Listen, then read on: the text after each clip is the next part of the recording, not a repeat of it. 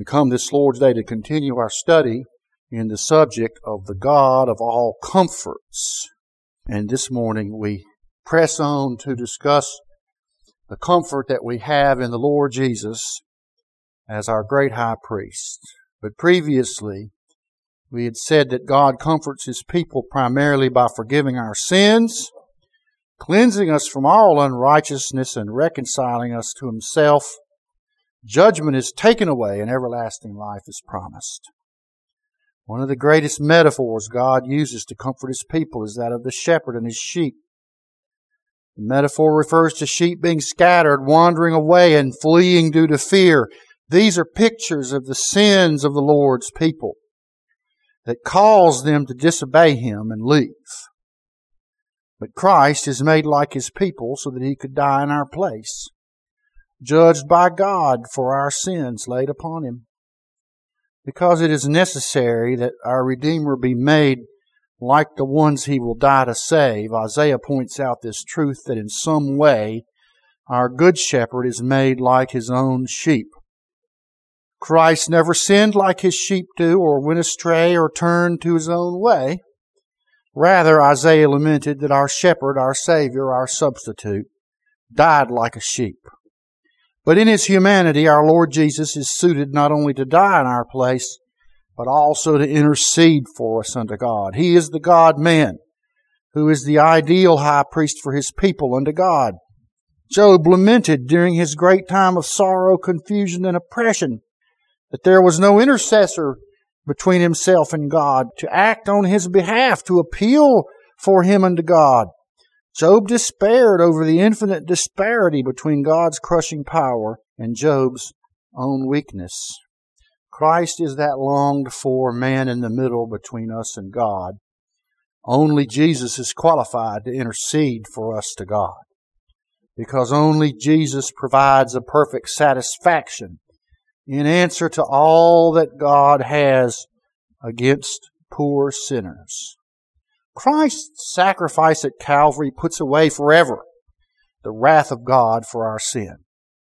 In Hebrews 2, Christ as God incarnate in human flesh is revealed both as the sacrifice to save His people from the power of death and as the perfect high priest to make reconciliation to God for us. Christ is identified as that promised seed of Abraham, by which God promised to bless all the nations one day. Note the perfect efficiency of Christ as both the man sacrificed unto God, take away our sins, and as the intercessor, the priest, to present that sacrifice to God and to plead its efficacy and sufficiency unto God. Jesus in His humanity knows our weakness, our frailties, our temptations. He is at once the offering for our sin and the presenter of that offering unto God. Thereby He makes reconciliation for the sins of His people. Christ reconciles us to God. He takes away the dispute God had against us for our sin. Truly, the old account was settled long ago by Jesus Christ. Because Christ both offered Himself as God's Lamb and presents as our high priest that offering to God, He is able to ensure to us that God is now satisfied with us for Jesus' sake. Indeed, this conjoining of Christ as offering and priest was foretold in Isaiah 53. After Jesus was made the Lamb to die for the disobedient sheep, He was exalted to the heights of glory and honor by God on account of it. But Isaiah concludes that Christ's honor and reign are not only due to His offering for sin, which justifies us. No, Christ is also exalted because He makes intercession for the transgressors. Christ's work isn't done without interceding for His people. He presents and argues the perfection of His offering unto God on behalf of His sinful people, His lost sheep. Jesus is both the intercessor, the high priest presenting the offering to God, and He is Himself that offering for our sin. Who is more qualified to represent the sacrifice as a perfect and sufficient offering to God than His dear Son who made that offering to begin with? The Father saw the travail of Christ's soul at Calvary and was satisfied, Isaiah tells us, and therefore it justified his lost sheep. Christ then presses that satisfaction before God on our behalf as our intercessor, our advocate, our great high priest. Christ already had begun his intercession the night he was betrayed, when he prayed for Peter that his faith wouldn't fail when the devil attacked him and caused him to stumble. One final observation: at the cross, Jesus offered himself like a lamb led to the slaughter in silence. He died like a quiet, docile lamb for us. But now Jesus speaks strongly for us. He intercedes for us. He pleads his own body and blood on our behalf. Now, Christ had to be made like his brethren, Hebrews 2 verse 17 says, that he might be a merciful and faithful high priest in things pertaining to God, to make reconciliation for the sins of his people. We covered the substance of that verse last Lord's Day. God created the office of priest to represent the people to God and to represent God to the people. Christ was anointed such a priest in olden times. We find it recorded in Psalm 110, which we read earlier this morning. The Lord said unto my Lord, sit thou on my right hand until I make thine enemies thy footstool.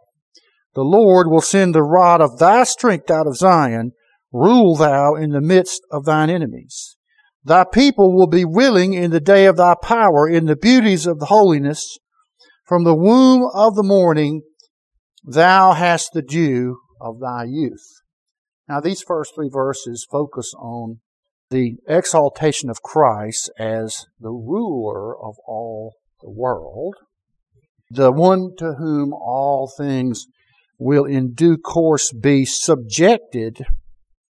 When God the Father makes Christ's enemies his very footstool, and when he sends the rod of the strength of Christ out of Zion, and when he ordains that he should rule in the midst of his enemies, and that his people will be willing when Christ comes into his power, and the beauties of holiness from the womb of the morning thou hast the dew of thy youth.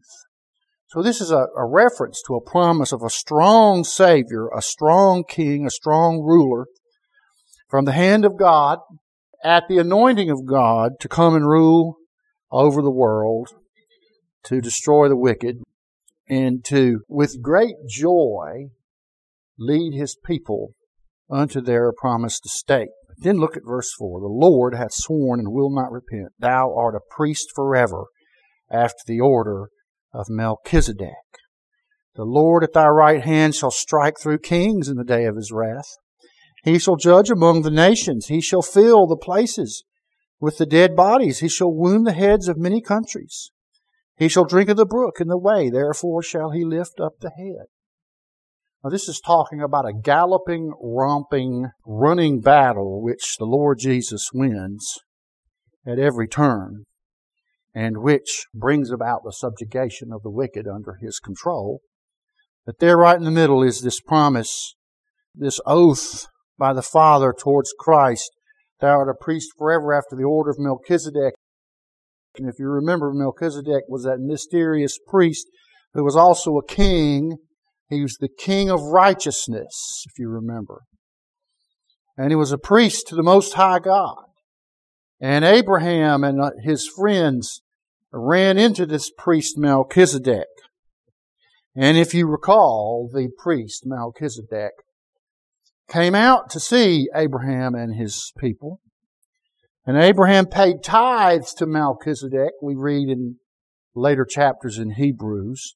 And Melchizedek gave to Abraham and to his coterie bread and wine, which of course reminds us of the Lord Jesus giving to his people the bread and wine of the Lord's table to signify the body and blood that he would offer.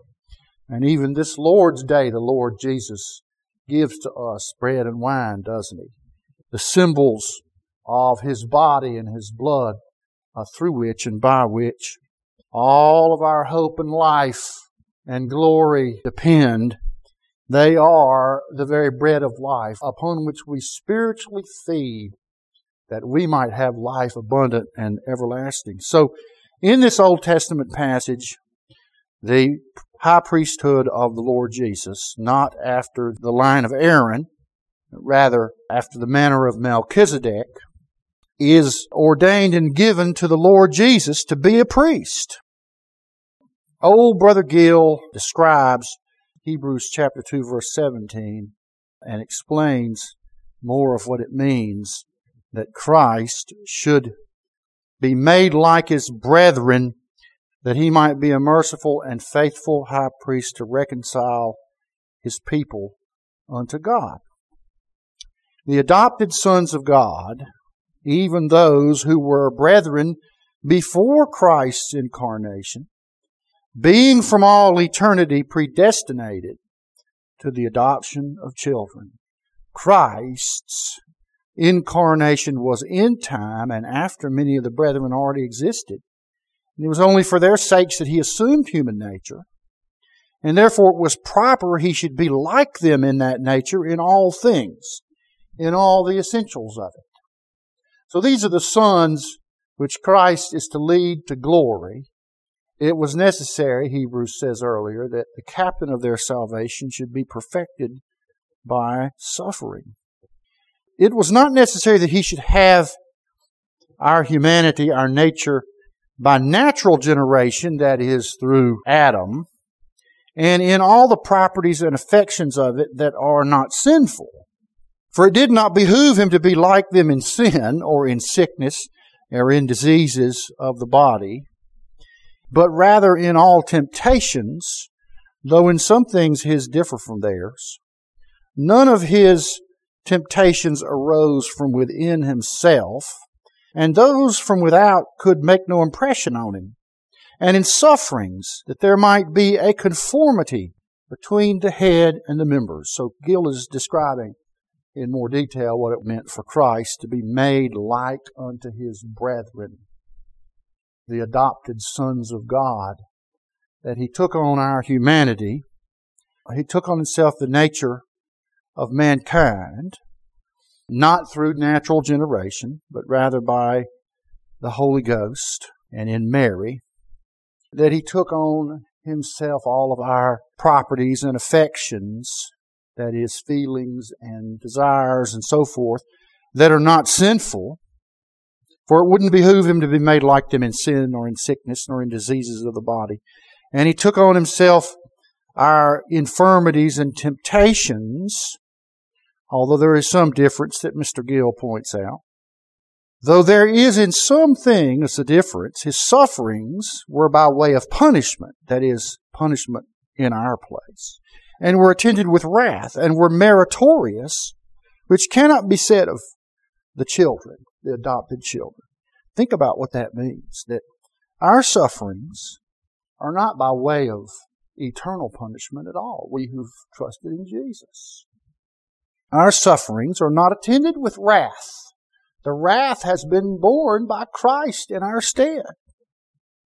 Our sufferings are not meritorious as Christ's were. So that you see that the identity which Christ has with the children, the adopted children who would be redeemed, in some ways are similar. In other ways they're identical. In other ways they are opposites. Interesting, is it not?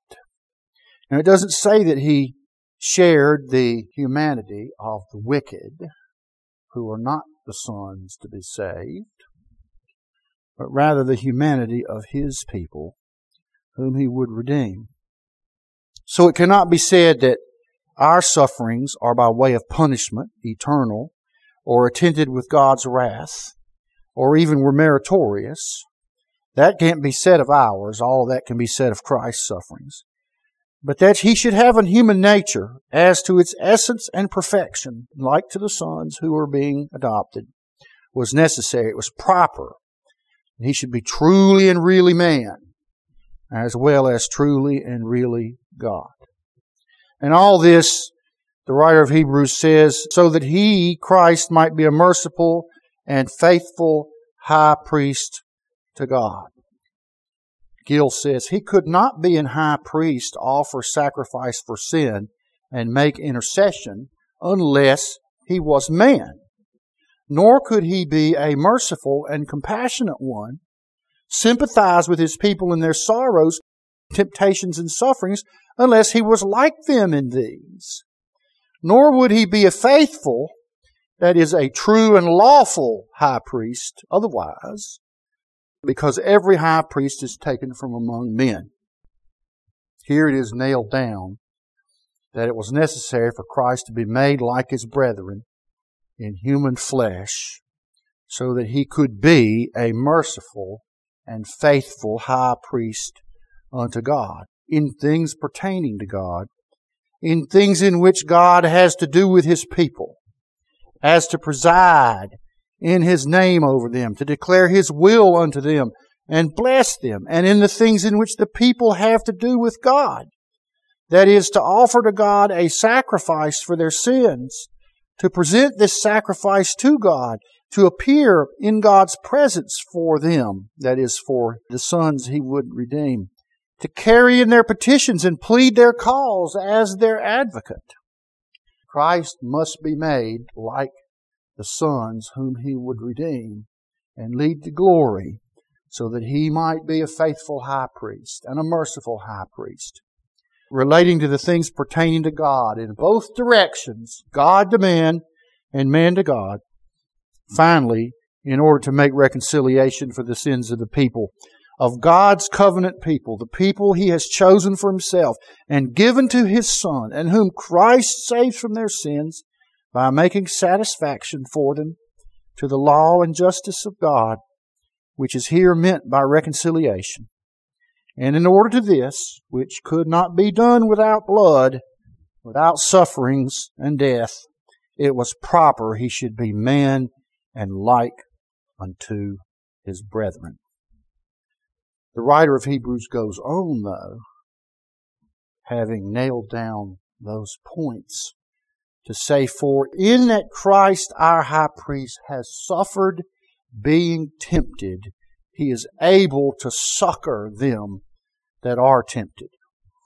So here, the work of the high priest is extended to this crucial point, that because He is incarnate in our flesh, and a man as well as God, and because all of that suits Him to make an offering, to die in the place of His people, and to present that offering as the high priest before God, and to represent us before God in all things. And only a man could do that. All priests are drawn from human flesh. Well, because of that, going further, because He suffered being tempted, He's able to succor them that are tempted, the writer of Hebrews says. Notice we move from Christ's perfection in representing us to God and reconciling poor sinners to God by His perfect sacrifice presented by Him to God for us. We move from that to His help to us when we are tempted. When we are tempted, because Christ has suffered these things on our behalf and in our likeness, you see, He is able to help them, to support them, to encourage them of us that are tempted. And to this, Gill has more encouraging words. For in that He Himself hath suffered being tempted by Satan in His entrance to His public ministry and a little before His death. That was done not by stirring up sin in Christ, for He had none, not by putting any into Him which could not be done, nor could Satan get any advantage over Christ. He solicited Him one thing and another, but in vain. Though these temptations were very troublesome and disagreeable and abhorrent to the pure and holy nature of Christ, and so must be reckoned among His sufferings. And as afflictions are sometimes called temptations, in this sense also Christ suffered being tempted with outward poverty and meanness. Meanness doesn't mean he was mean. It means that he was of low estate in his humanity during his ministry. With slight and neglect from his own relations, and with a general contempt and reproach among men. He was often tempted by the Jews with ensnaring questions. He was deserted by his followers, by his own disciples, yea, by his God and Father, all which were great trials to him and must be accounted as sufferings. And he also endured great pains of body and anguish of mind, and at last death itself. So this is the explanation for what it means. For in that he himself had suffered being tempted. All of these bad things that came upon our Lord Jesus in His humanity and as our high priest, preparing Him to become our high priest, because He has suffered being tempted, tempted by the devil, tempted by wicked men, tempted by misconduct of His own family, friends, and nation, tempted by the physical pain and suffering that He bore for us at the cross. All of these things were temptations to Christ that He suffered in His body, in His humanity. And because of that, He is able to succor them that are tempted, to support, to encourage, to carry through His people who are also flesh and blood, just like Himself. He's able to succor us that are tempted. As all the saints more or less are both with Satan's temptations and with afflictions in the world, which God suffers to befall them, on various accounts, partly on His own account, that is, on God's own account, to show His grace, power, and faithfulness in support under them, and in delivering out of them, and partly on His Son's account, that they may be like unto Him, and He may have an opportunity of succoring them, and sympathizing with them, and also on their own account, to humble them, to try their faith, to excite them to prayer and watchfulness, to keep them dependent on the power and grace of God. And these Christ succors, by having and showing a fellow feeling with them, by praying for them, by supporting them under temptations, by rebuking the tempter and delivering out of them, and all this He is able to do. He must be able to succor them as He is God. And His conquering Satan is a convincing evidence to the saints of His ability. But here it is meant in this text, His qualification and fitness and readiness to help His people in such circumstances from the experience He Himself has had of these things. And here is a great irony and a great comfort to us. That God knows all things. Always has. He knows our weaknesses. You remember in Psalm 103, He knows that we are but grass. He knows that we are made of dust. He knows all the temptations. He knows all of our trials, all of our pains and sorrows. He knows all those things because He is God and He knows all things. Nevertheless, God determined it was necessary that His Son, who would lead many sons into glory, who would save His people from their sin, it was determined that it was necessary that He should know these things experimentally or by His own personal experience. It's one thing to say God knows all these things. It's another to say that our Lord Jesus knows them by personal, sad experience. And therefore He can sympathize with us as a man and not only as a God. And He knows these things because He endured them Himself. And this is why in His high priestly office He is qualified to support, to encourage, to sympathize with His people whom He has redeemed. Because we're going through things similar to those things which the Lord Jesus Himself went through. Now we must always remember the Lord Jesus as our comforting high priest.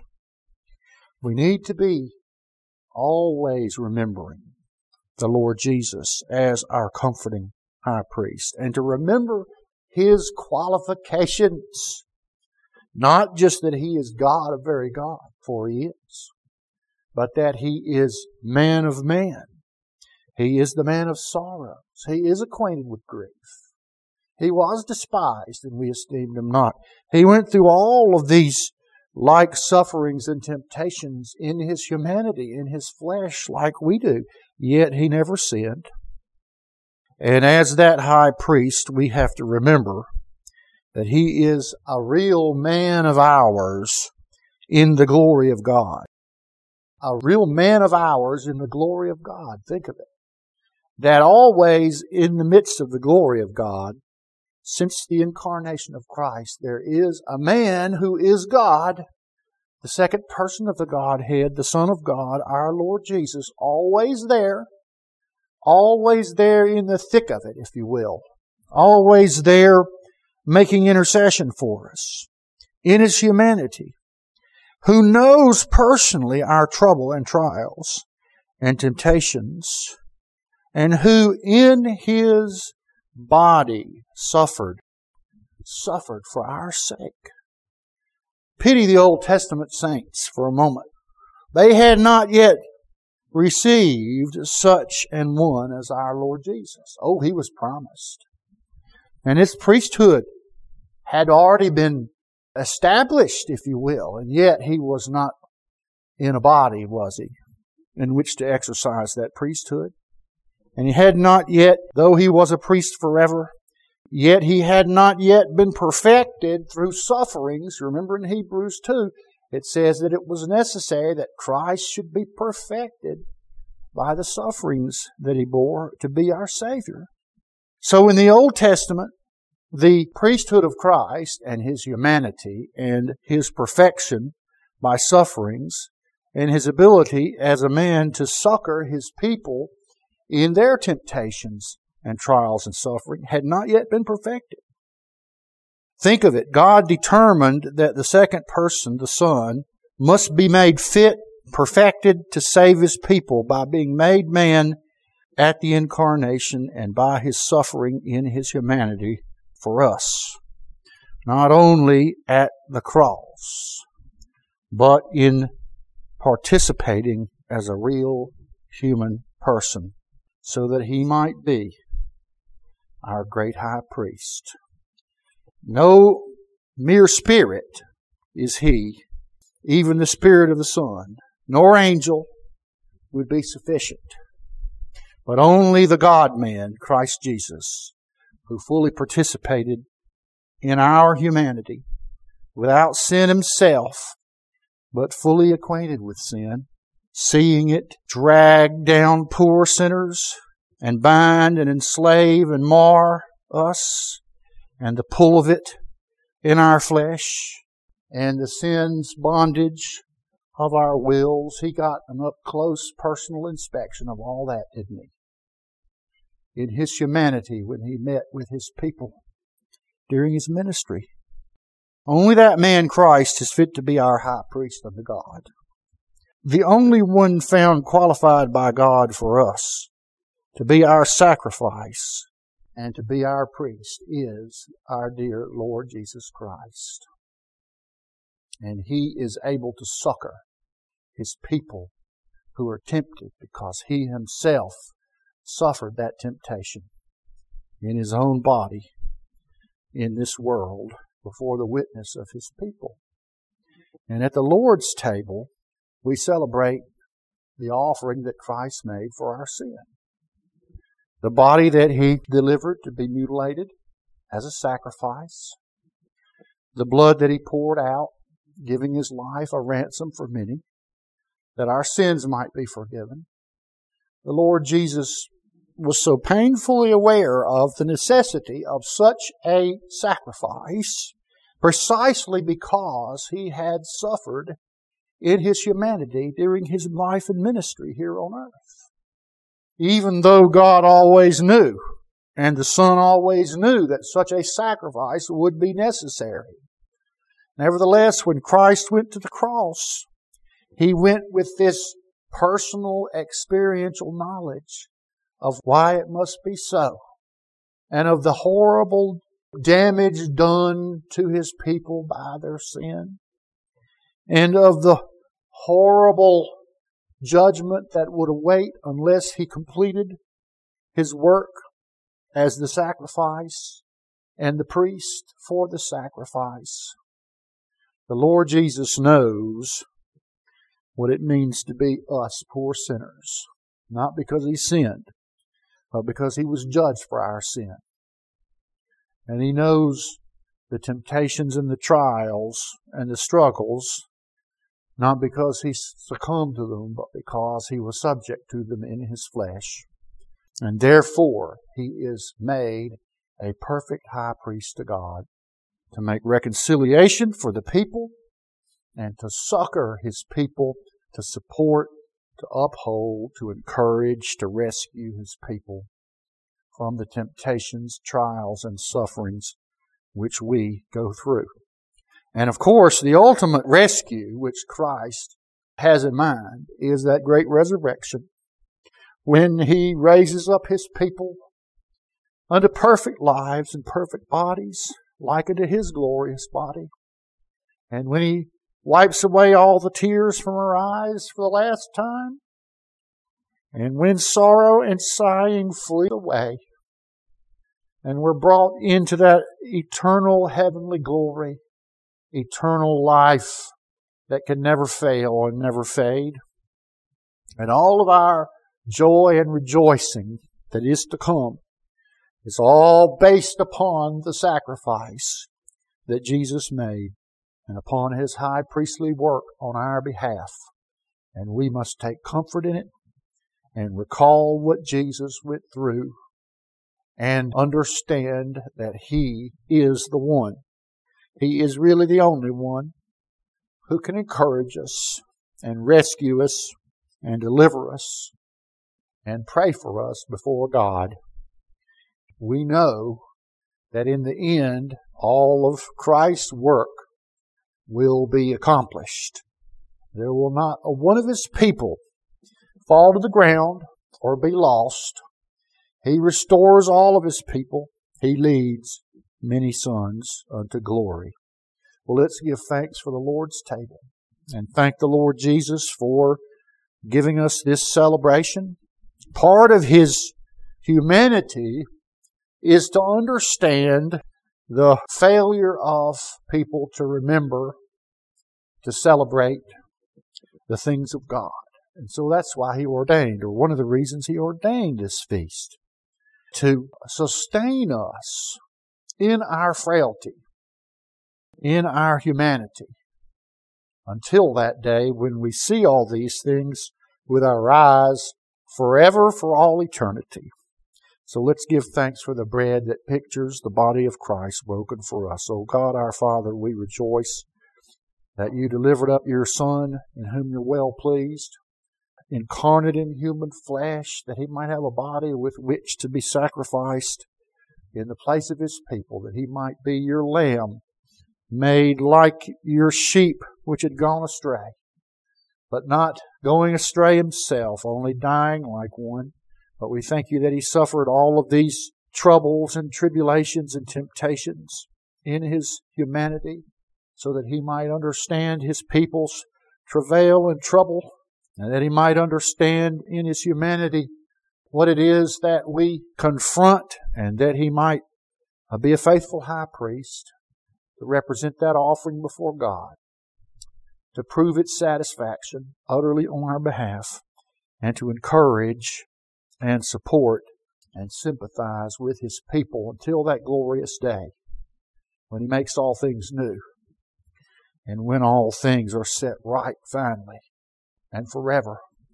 But we thank You that He left us this bread to remind us, help it to do the work that Christ intended, that it would truly call to our minds what it was Jesus did for us and His great love that He showed for us.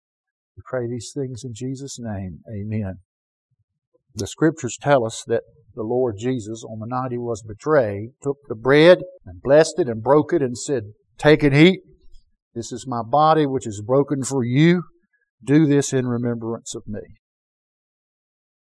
Well, let's give thanks for the cup. I'd like to ask Brother Whitten if he'd give thanks for the cup that pictures the blood of the Lord Jesus shed to make atonement for us. The Scriptures tell us on the night He was betrayed, after they supped, He took the cup and He blessed it. And He said, "Drink ye all of it. This cup is the new covenant in my blood for the remission of sin. Do it as often as ye do it in remembrance of me." And the Scriptures tell us that as often as we eat this bread and drink this cup, we do preach the Lord's death until He comes. Let's stand and sing number 169 in the Black Book. "Lord, we would ne'er forget Thy love, who hast redeemed us by Thy blood, and now as our high priest above, dost intercede for us with God." Number 169.